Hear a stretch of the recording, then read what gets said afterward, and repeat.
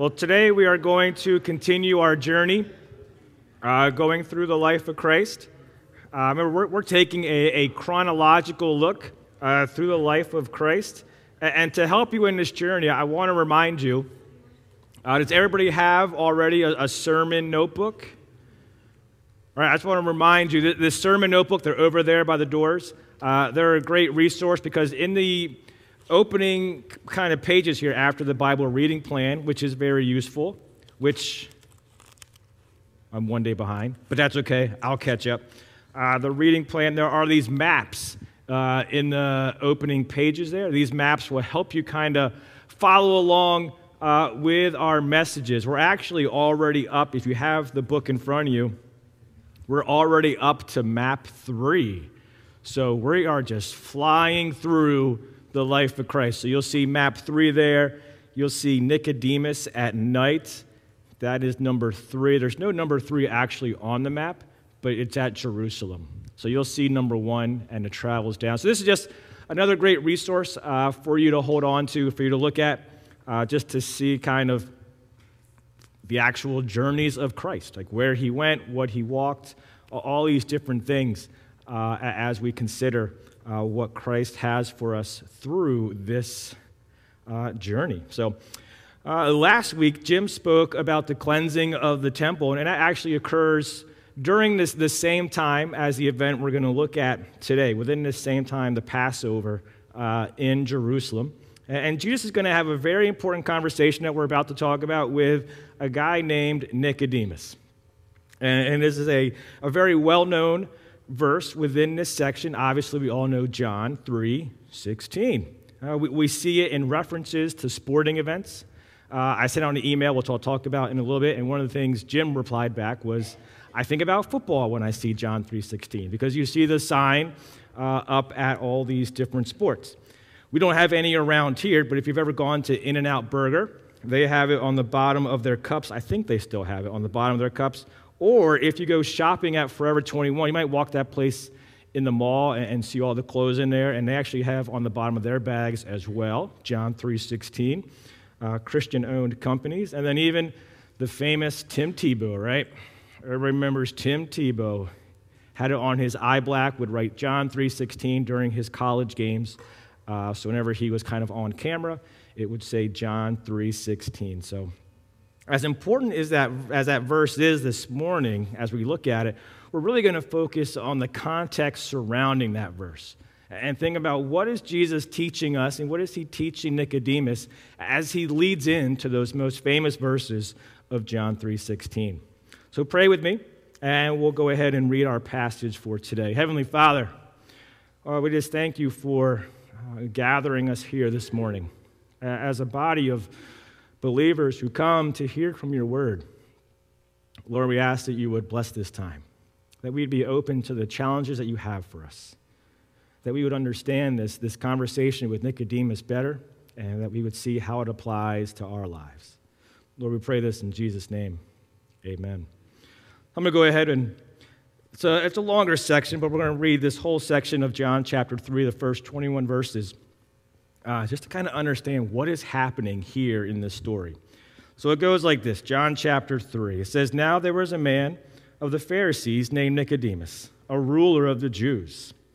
This man came to Jesus by night and said to him, Rabbi, we know that you are a teacher come from God, for no one can do these signs that you do unless God is with him.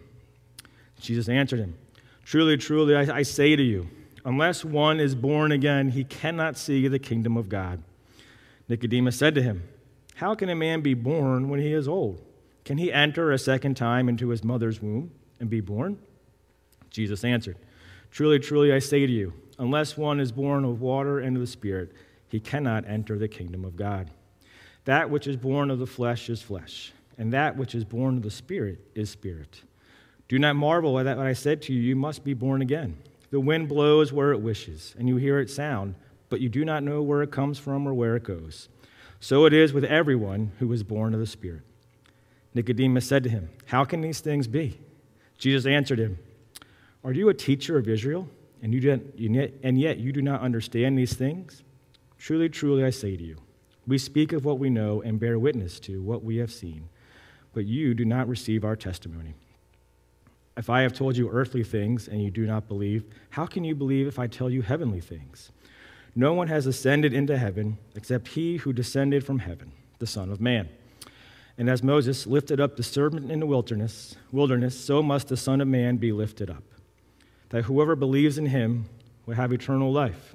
For God so loved the world, that he gave his one and only Son, that whoever believes in him should not perish, but have eternal life.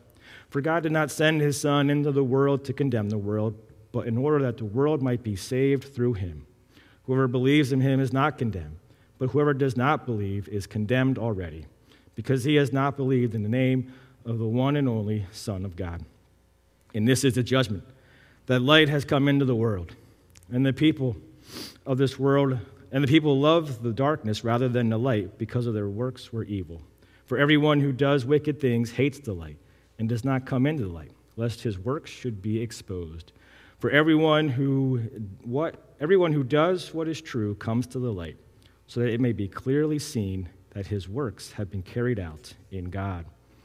So here we have this long conversation playing out here between Jesus and Nicodemus. And we're going to dive in and go through these and see what is it being taught to us today. So as we jump into this verse, in verse 1, we get introduced to the first person in our account, Nicodemus. And we learn a few things about this man. John mentions that he is a Pharisee and a ruler of Israel. It's probably a good time for us to kind of focus in on these Pharisees, because as we go through the life of Christ, we're going to run into a lot of Pharisees, and Jesus is going to say a lot to this group of people. See, the Pharisees developed over kind of the 400 years between the Old Testament and the New Testament. And they grew out of an opposition to the growing Greek influence as the Greeks had come in and conquered the land, and there was a big growth within the Greek culture, and they wanted to stay true to their Jewish culture. So these Pharisees were these hyper-legalists. It wasn't just that they came and followed the Old Testament law, but they also followed over the 600 oral commands that had been developed as time went on. So they had the law upon the law, and they were hyper-legalist, following the law to the strictest of all the rules and calling out anybody who wouldn't follow the law. They had a deep devotion to this law, but they had one fatal flaw that Jesus would consistently call out among them during his ministry. That they were so focused on the externals of the following of the law that they failed to recognize their own depravity. And as they sought after the law, they realized that there was something missing inside them. And Jesus was calling out and saying, you don't even realize what you truly need. And that's going to be the part of this story that we have with Nicodemus. But see, he just wasn't a Pharisee. It also mentions that he was a ruler of the Jews, which means he was probably part of the Sanhedrin. The Sanhedrin had rule over the people of Israel. Now, they were still under the Romans, but the Sanhedrin kind of ruled the people within Israel, although they couldn't do one thing. They couldn't allow capital punishment, which is why when Jesus is crucified, they have to send Jesus to the Romans because they couldn't crucify him themselves. That's a spoiler alert for later on in our series. So, Nicodemus had to go through extensive training. He would have been noticed at a young age for his brightness, and they would have given him into the care of a teacher who would have raised him up in the law so that he would have all that he needs, knowledge-wise, to follow God. So then we move on to verse 2, and we find out that the timing of this conversation was at night. So John writes about this meeting that occurred at nighttime and in the darkness. And when you think about it, as you go through the life of Christ, there's not a lot of events that take place at night. He has his walking on water. That's probably at night of his storm. We have his arrest in the garden. That's at night. But most of the time, people were seeking out Jesus during the day. And I think as we proceed through this, we'll see an important part of him coming in the darkness. See, think about this. What had just occurred? What did Jim just talk about? The cleansing of the temple, right? Made quite a scene. that probably the Pharisees and the Sanhedrin probably didn't really appreciate. Some guy coming in and clearing out all the money changers in the temple, especially during the Passover when so many people were in the area. So that could be one reason why he's coming at night. He doesn't want to be seen talking to the guy who just made this big scene at the temple. So we have these various things coming, and then he comes to Jesus, and he gives him this name. He says, Rabbi, which was a common name for a teacher of the time. He goes on and he says, look, we understand that you are a teacher from God. And you notice that he says that we know you are a teacher from God.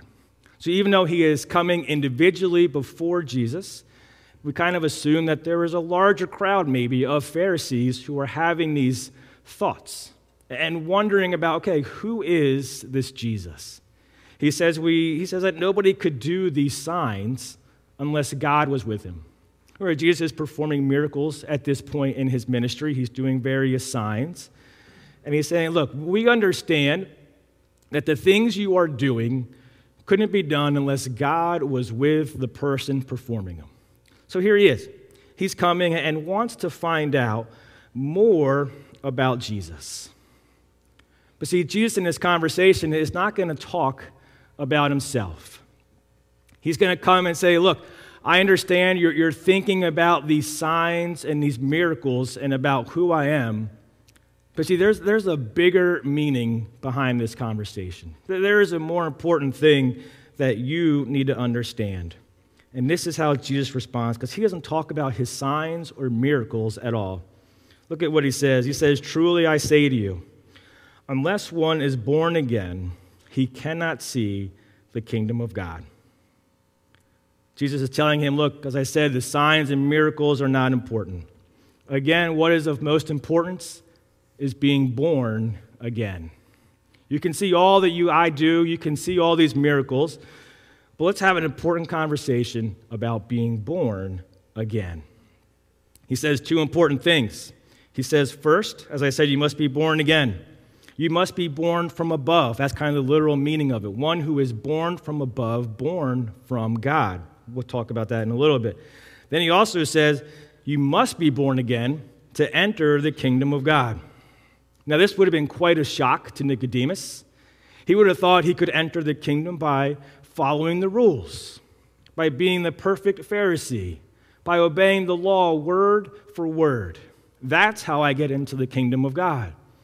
But instead, he comes along and he says, no, the only way you get into the kingdom of God is unless you are born again. Again, Jesus is going to change everything Nicodemus ever thought to be true. Now, at this point in this story, if you know this, Nicodemus is confused because he responds and he says, what do you mean this birth? How can somebody enter into their mother's womb again and become born? Anybody else thinking that? It's kind of a weird thought, right? He's like, what is happening here? How can I be born again into my mother's womb? Then Jesus gives this long response here and beginning in verse 5. Again, he kind of repeats himself. He says, truly, truly, I say to you, unless one is born of water and of the Spirit, he cannot enter into the kingdom of God. So Jesus now goes a little bit deeper into this understanding of what it is to be born again. Now, I know if you've been in church for a long time, you probably hear that word water and something goes off in your mind. You're thinking, what is Jesus talking about? Is he talking about baptism, right? That's what we practice here in church. We have our little baptismal pool over here, and we fill it, and we think, okay, so maybe is he saying that we must be baptized into the kingdom of God? Well, I don't think that is what Jesus is saying at all. And let's think about this. Because where does the practice of baptism begin in Scripture?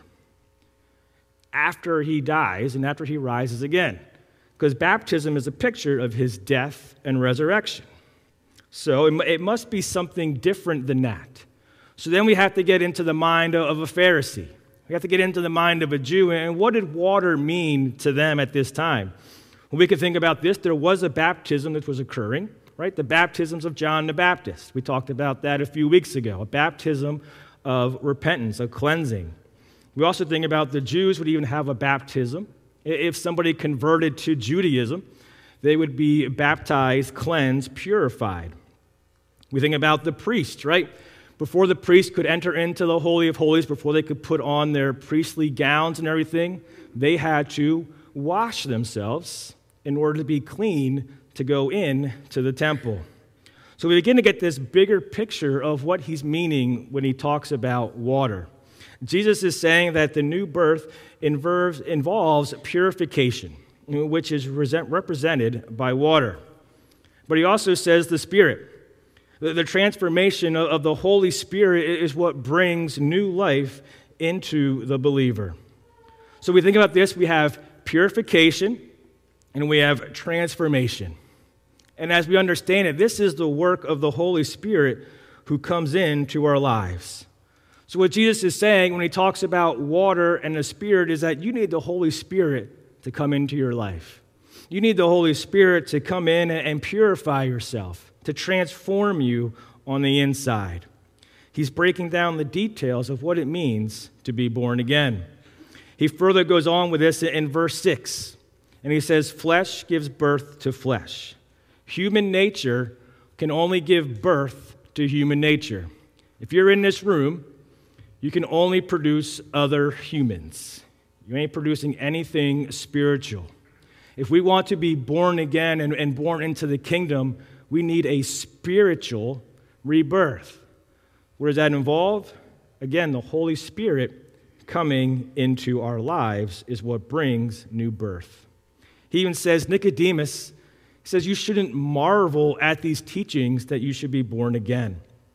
And then in verse 8, Jesus gives an example of the wind and how the wind illustrates the point Jesus is making, that we don't know how the wind works. We don't know how the Spirit works entirely, but we see the effects of the wind. You can see the trees blowing in the wind. And it says we don't see the Spirit at work, but oftentimes we see the effect in someone's life. Right? You think about the fruits of the Spirit, right? We see the fruit of the Spirit in somebody's life to know that person's a believer. They have the Spirit working in their lives. And then you get to verse 9. And verse 9 is the reaction that any parent you've probably had with a child. You've explained the story to them, you've explained all these things, and they look back at you and say, huh? You've experienced, I can tell, you've experienced that. So you've gone through and you've told your kids maybe these rules or what they've done wrong or what they need to do. This is what I want you to do over the next hour. Here's your chores. And they look at you kind of blank-faced and say, huh? What'd you say? And that's what almost we get here. And in verse 9, Nicodemus just says, how? How are these things possible? What are you talking about? And Jesus is probably just like, oh, okay. Let me explain this to you again. And he even says this. He comes across rather harsh. Look at verse 10. He says, are you a teacher of Israel, yet you do not understand these things? Ouch. He's saying you should know these things. You should understand what I'm teaching. Remember in verse 7, he even said, look, don't marvel at what I'm telling to you. So what does this tell? If Nicodemus, being a Pharisee, understanding the law, understanding the Old Testament, if he shouldn't be surprised by these teachings, it tells us that this must be an Old Testament thought. That this must be something that was taught in the Old Testament that Jesus is now just saying, hey, this is what life is. This is the new birth. And if we look at Ezekiel 36, verses 25 through 27, we'll see exactly why Nicodemus should not be marveling at these things. The prophet says this. He says, I will sprinkle clean water on you, and you shall be clean from all your uncleanliness. And from all your idols I will cleanse you, and I will give you a new heart. A new spirit I will put within you. And I will remove the heart of stone from your flesh and give you a heart of flesh, and I will put my spirit within you and cause you to walk in my statutes and be careful to obey all my rules. And Jesus is telling Nicodemus, look, you've been missing the point. You and your other Pharisees have been so focused on the law that you're ignoring the clear teachings of Scripture. He's talking about here is a cleansing, a forgiveness of sins, the new life, a new heart in the life of a believer. Listen to the words of Paul in Titus chapter 3, verse 5. It says this, He, Christ, saved us, not because of works done in us by our righteousness, but according to His own mercy, by the washing of regeneration and renewal of the Holy Spirit. And let's think about this. Paul was also a Pharisee. Now, we don't know if him and Nicodemus knew each other, but possibly both being Pharisees, it's highly likely. And I almost kind of made this personal to Nicodemus, as from one Pharisee to another. So I kind of changed it. I didn't change Scripture. I just put Nicodemus' name into what Paul just said. And look at it this way. Nicodemus, He saved you, not because of works done by you in righteousness, but according to His own mercy, and by the washing of regeneration and renewal of the Holy Spirit. He says, look, you're trying so hard. You think you can earn your way into the kingdom of God. And He says, look, I'm turning all this on you. And it's not about what you do. It's about what He's done on the cross for us. I'm wearing this shirt on purpose. You're probably thinking, how dare he wear a t-shirt when he's preaching? But it says forgiveness. It's got a cross on it. It's okay to wear in church. Actually, I was dropping Ava off one time at RVR, and one of the counselors there saw me wearing this shirt, and it's a shirt that's kind of released from a Christian rap group. And he saw the shirt, and he was like, wow, you're a cool dad. And I was like, yeah, tell that to her. And I don't think she thought it was great. But anyways, I was like, I am a cool dad. But we think about this and the forgiveness of sins that comes. And it's not about following the law. It's not about doing all these things, as we'll see as this story continues. And in verse 11 and 12, we kind of see Jesus reflecting back on what Nicodemus said. Remember how Nicodemus came to Jesus? He says, look, we know that you are a teacher and that these signs come from God. But what does he say? In verse 11, Jesus says, we, which means maybe the disciples are with him. I mean, if John's recording this message in his gospel, he's probably there with this story. He says, we speak of what we know and bear witness to. He says, you think you know. We know the truth. We bear witness to what is true, and you do not receive our testimony. And the you here is actually plural. So what he's doing here, he's not just talking to Nicodemus. He's talking to all those others who also said, we know. And he's saying, but you don't know. You don't know about the kingdom of God. You think you have it all together, but you don't.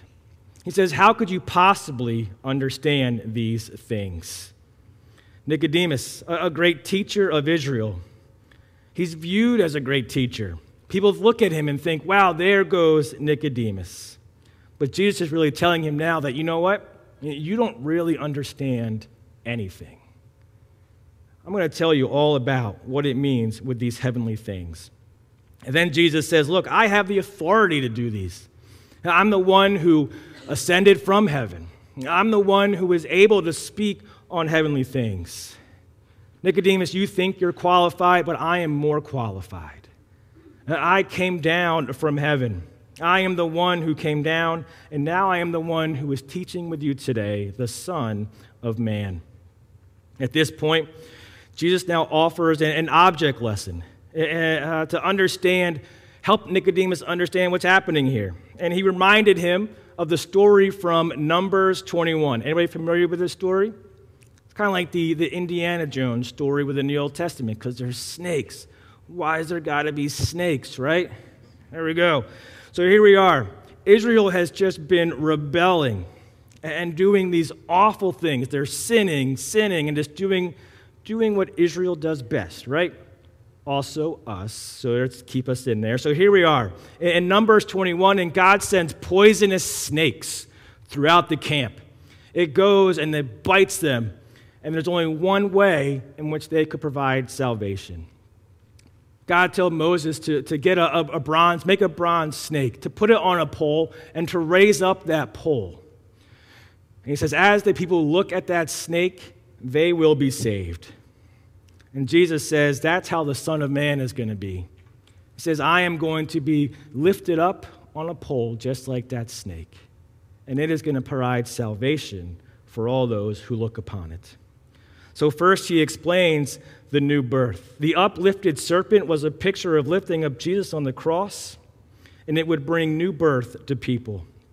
And then he later on says, within that same story, he explains to Nicodemus of just how you experience that new birth. And it's by belief, by having faith in Jesus Christ. The thought is that one must put his or her personal trust in Christ to do the very thing that he promised. Give the believing person eternal life. We are left assuming that Nicodemus maybe at this point didn't trust in Christ. It never says. We do see him appear later on in the life of Christ, and we'll get there in our journey, but we don't know where he left with this point. But all this now leads into the most famous verse in Scripture, John 3:16. And as I talked about that email before, I got a text from Randy, and he gave me some thoughts about his kind of thinking through John 3:16. And I thought to myself, great idea, because the best ideas are always taken from others. So there you go. So I sent out this email. If you didn't get an email from me, don't feel discouraged. I probably just don't have your email on my youth account. Church has your email, don't worry, but you've probably never gotten an email maybe from my youth account. Just didn't want anybody to be offended in a life and a culture of people getting offended. So anyway, so here we have a couple thoughts that people shared with me about what John 3:16 means to them. So Randy says this. He said, God sacrificed. Then he explains sacrifice. He says, sacrifice is giving up one's desire for the benefit of others. So God sacrificed his Son to take on the sins of all so that we may be saved from eternal punishment, and in believing in Christ's resurrection, we may benefit in our salvation and truly be children of the Father. Ashley said this. He said, for me, I was blessed with only one biological child. Addie is my greatest gift and couldn't imagine giving her up for a bunch of strangers for generations to come. It's humbling to think he deemed me worthy of his one and only Son. He loved me that much. Jennifer Thompson, she shared this. She said, a maximum sacrifice from God with minimum requirements from us to benefit us with a gift of eternal life. Then Bill shared this, and I got to say, in my email, I said, hey, limit your thoughts to 3 or 4 sentences. So if you know Bill, it was probably pretty hard to limit his thoughts to 3 or 4 sentences, but he did a great job. So here's what Bill said. He said, the first insight shared with me about the verse is the importance of the current tense. Eternal life is not something we get after we die. It becomes ours. We have it the moment we believe in Jesus. My eternal life is something I am living at this very moment and will simply continue with me onto eternity. Then Mark, my brother, said this. He said, through all my flaws and failure, God still loved me enough to sacrifice his Son so I can spend eternity with him. As a father now, it's hard to comprehend that kind of unconditional love, but I am eternally grateful. Then Lisa Slacko, she shared this. She said, God, in his unconditional love, gave the ultimate sacrifice for undeserving sinners like me.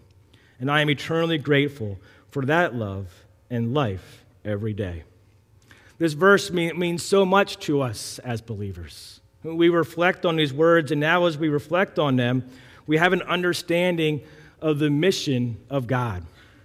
Nicodemus knew that God loved Israel. That's what he assumed. But now Jesus comes in and says, you know what? God loves the world. He loves everyone.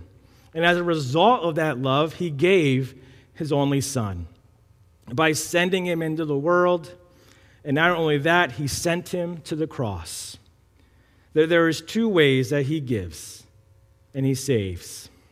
He sent his Son one way to the earth, then he sent his Son to the cross. And the purpose of that is that we get this out of Christ. We get new birth. We get eternal life, and we are saved. In verse 17, he says, look, Jesus didn't come into the world to condemn the world. Look, we're already condemned. We're already fallen short. Jesus didn't have to come into the world to condemn us. We already stand condemned before a holy God. But then he came in as Savior to the world. John, he goes on in verse 18 to emphasize the importance of believing in Christ. That he who believes is delivered from the coming judgment, but the one who rejects Christ adds to his guilt. So not only are you a sinner, but you're rejecting Christ coming into this world. And then in verse 19, we kind of get a division within mankind. Kind of leads into verse 18 too. It says in verse 18, it says, whoever believes in him is not condemned, but whoever does not already believe is already condemned. And it says, the light has come into the world, and people love darkness. Remember, light and darkness is a big theme through the book of John. When does Nicodemus come to visit Jesus? In the darkness. And here he is. Here it is, this conversation again about light and dark. Why do people love the darkness, it says? Well, there's stuff that their sins can be hidden. They refuse to have their sins pointed out. They don't want to have their shame and their conviction for all to see. But Jesus says, look, come to me. I will expose your sin, but there's also forgiveness that comes with that. John here is continuing this story, a story of light and darkness, of Christ coming into the world. You see, in this passage, we see an important dialogue between Jesus and Nicodemus. First, we see the truth of a life of regeneration in the Holy Spirit that was taught in the Old Testament, that Christ will give us a new life in him. You see, there's a lot of religions out there that talk about striving and earning something, pushing towards something. But that's not what we have in Christ. We have a free gift. We have a regeneration that actually divides the human race into two people. You're either saved or you're not saved. That's it. As we look at this verse, you either understand what Christ has done in your life or you've rejected it, and you're still living in darkness. So as we kind of come to a close, I want to close with this question. And the question is, are you saved? Now here's the question I'm not asking. I'm not asking if you attend church your whole life. I'm not asking if you're Catholic. I'm not asking if your parents attended church. I'm not asking if you do great acts and good things. I'm not asking if you can recite Bible verses. I'm not asking if you are a moral person. What I'm asking is, are you saved? Do you have the Holy Spirit within your life? Nicodemus probably would have said, I'm a Pharisee. Of course I'm saved. Of course I'm going to the kingdom. But Jesus changes his thinking and says, no, unless you are born again, you cannot enter the kingdom of heaven. You see, I stand up here, there's nothing special about me. I'm a sinner and I sin every day. I am not perfect in any way, but I have news for you. I have found the forgiveness that comes in Jesus Christ. That he came to this world and lived the perfect life. That he died on the cross that was for my sin. And just as that serpent was lifted up, I look to the cross and I find my forgiveness. Worship team, you can make your way back as we get ready to close. I am still a work in progress. I am not perfect in any kind of way, but I hope that I am becoming more and more like Christ every day of my life. I don't want anybody in here to mistake the gospel of Jesus Christ. I want to present it in a way that is more clearly than ever, because there's two groups of people. Either you're saved or you're not. Either you're born again and you'll see the kingdom of God, or you're not born again, and you won't see the kingdom of God. And again, it's nothing that you can earn. It's nothing that you can strive for. It is a free gift of eternal life. And if you want to hear more about that, talk to the people around you. Come and talk to me. Talk to any of the leaders around here and understand what Christ has done for you. I want to read again as we close the words from John, beginning now in verse 14. And it says, "And as Moses lifted up the serpent in the wilderness, so must the Son of God be lifted up, that whoever believes in him may have eternal life. For God so loved the world, that he gave his one and only Son, that whoever believes in him should not perish but have eternal life. For God did not send his Son into the world to condemn the world, but in order that the world might be saved through him. Whoever believes in him is not condemned, but whoever does not believe is condemned already, because he has not believed in the name of the one and only Son of God. And this is the judgment, that light has come into the world, and the people loved the darkness rather than the light, because their works were evil. For everyone who does wicked things hates the light, and does not come to the light, lest his works should be exposed. But whoever does what is true comes to the light, so that he may be clearly seen that his works have been carried out in God." I pray that you would find that salvation in Jesus Christ. Why don't you stand with us and close with a song?